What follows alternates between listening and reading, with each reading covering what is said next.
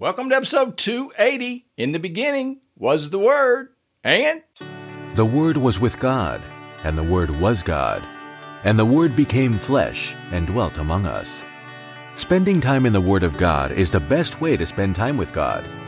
Welcome to No Doubt, No Fear, Only Believe podcast, where we will encourage, inspire, and empower you to live your best life in Christ. Here's Greg. Grace to you and peace from God, our Father, and the Lord Jesus Christ. Well, I'm continuing to talk about God. I'm sick of talking about evil. If you want to hear about evil, 2 or 3 episodes back, I talk about the punk. I hate him. I hated talking about him, but we are being deceived. Every one of us. If you're listening to my voice, I am confident that you do not know the truth on every issue. Jesus said, and you shall know the truth, and the truth shall make you free. That is John 8:32. We have got to know the truth. This is soapbox moment early, but we have got to get in the Word and let the Word of God get inside of us.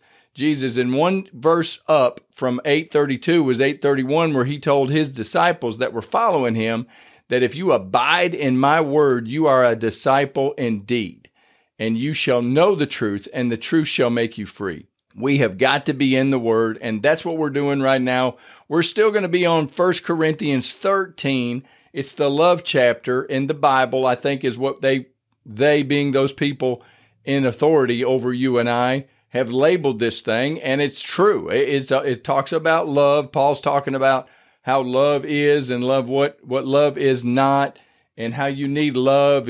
It's a great chapter. I want to give you a little bit of homework. Read 1 Corinthians 13 all the way through. I think there's only like 13 verses, so it's a real short chapter. But we're going to concentrate again on 1 Corinthians 13, 4 through 8. And last episode, we talked about what love is. And we did the whole verse, and I'm going to do that again, but I want to concentrate on what love is not and what love does not do. If you followed this podcast at all for any length of time, you'll know that I've struggled in the past. I'm getting better, maybe still struggling a little bit with driving and having people cut me off and slowing down and hitting the brakes, all of that stuff, or pulling out in front of me. I'm the most important person in this world when I get behind the wheel, and I just forget my raising sometimes, and I don't cuss and scream and kick, but I get frustrated. God had me memorize 1 Corinthians 13, 4 through 8, and I thought it was what love is. And it's not what love is. It's mostly what love is not. And to get a great understanding of what love is, we got to know what love is not. And the reason I bring up the driving is because when I start gripping that steering wheel and I start feeling myself going crazy and wanting to just blast these people, I start to play back in my head and start speaking out loud 4 through 8. Love is patient. Love is kind. Love does not envy. Love does not parade itself, is not puffed up, does not behave rudely, does not seek his own, is not provoked, thinks no evil, does not rejoice in iniquity, but rejoices in the truth, bears all things, believes all things, hopes all things, endures all things. Love never fails. And I'm going to put that up on the screen while I was reading it, but that's by memory. And I just want you to know that if you put this word inside of you, then you've got it to bring back out, because the punk's going to get you some way. He's going to start needling you, and he's never going to stop. This guy's a punk. That's why we call him the punk. He never stops. But the thing is, we have overcome him. By Jesus, the blood of the Lamb, and the word of our testimony, we can have victory, and we do have victory over him, but we have to take it. We have to submit ourselves to God, then we can resist the devil, and he flees. So by submitting yourself to God, and that's in James 4:7, when you submit yourself to God, you're putting yourself under God's authority. And so when we do that, now we got to know what love is and what love does not do. Because when I'm driving down the road, love does not envy. Love does not parade itself. It is not puffed up. Does not behave rudely. That's one. Does not seek his own. Is not provoked. That's another one. Thinks no evil. Does not rejoice in iniquity. All of those things love does not do. I want us to concentrate on it does not envy, because the reason I kind of had this idea is because I was reading in Proverbs, King Solomon said, where there is envy and strife, there is every evil work. And I'm doing that again from memory. I didn't have my Bible with me when I started to record, but that's okay. I'll put it up on the screen. And if it's wrong, and if it's not in Proverbs, I think it's in Proverbs, but I can't call the number. Where there is envy and strife, there is every evil work. So I just want you to let that sink in, because that just hit me across the head like a 2x4. I sometimes listen to how people talk, and they go, man, that person so-and-so's got this, and they've got that, or they got this truck, or they got that car, or look at the house they're in. How can they afford that house? And after they say that, I should have that, or I wish I had that and they had my house.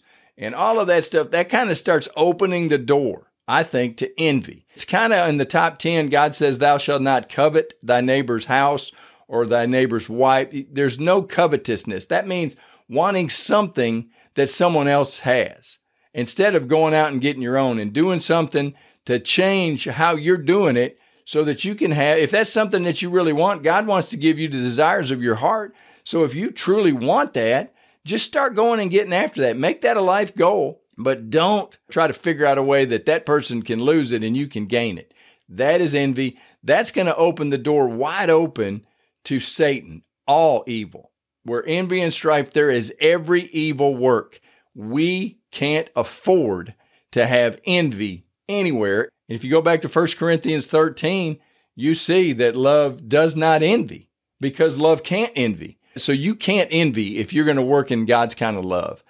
And to parade yourself, and I know it's a bad deal, and I know I've got jacked up thoughts on this, the parading yourself and not puffed up and not seeking your own, all of those things, that self-promotion. It's why I have a hard time promoting my YouTube channel and my videos. I'm going to get better at that. If I don't raise my hand and say, hey, go listen here, or please leave a review if you're enjoying this, if I don't try to promote this a little bit, no one's ever going to find this. And if you're watching this and if you're enjoying this, this is my little segue into, I don't want to sound like I'm begging, but it would be nice to have a review on iTunes or on Google or something, to where you really like it, and tell somebody else that may be able to find that searching. I'd never really ever do that, but I hear all these other podcast people saying it, so it must be important. And so there you go. That's my self-promotion for probably the month or two. But I just want to encourage you to think about what love is not. Again, you're going to have to go to 1 Corinthians 13, 4-8. You're going to have to read that. And I want to encourage you. God had me memorize that, and I can't tell you how much that helped me going through my little issues with my driving, or any kind of, when I start feeling I'm better than someone else. And that don't happen a lot, but I'm human. I'm walking through this life just like you are. And sometimes I have stupid thoughts. I think it comes from the punk, or it really probably comes from me, instead of giving him credit. But I'm trying to change all this, and the only way to change it is to use the Word of God against it.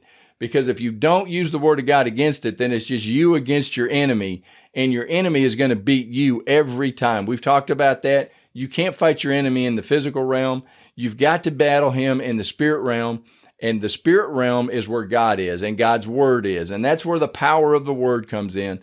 And I want to just let you meditate on that. We're going to talk a couple of more scriptures on this, what God is not.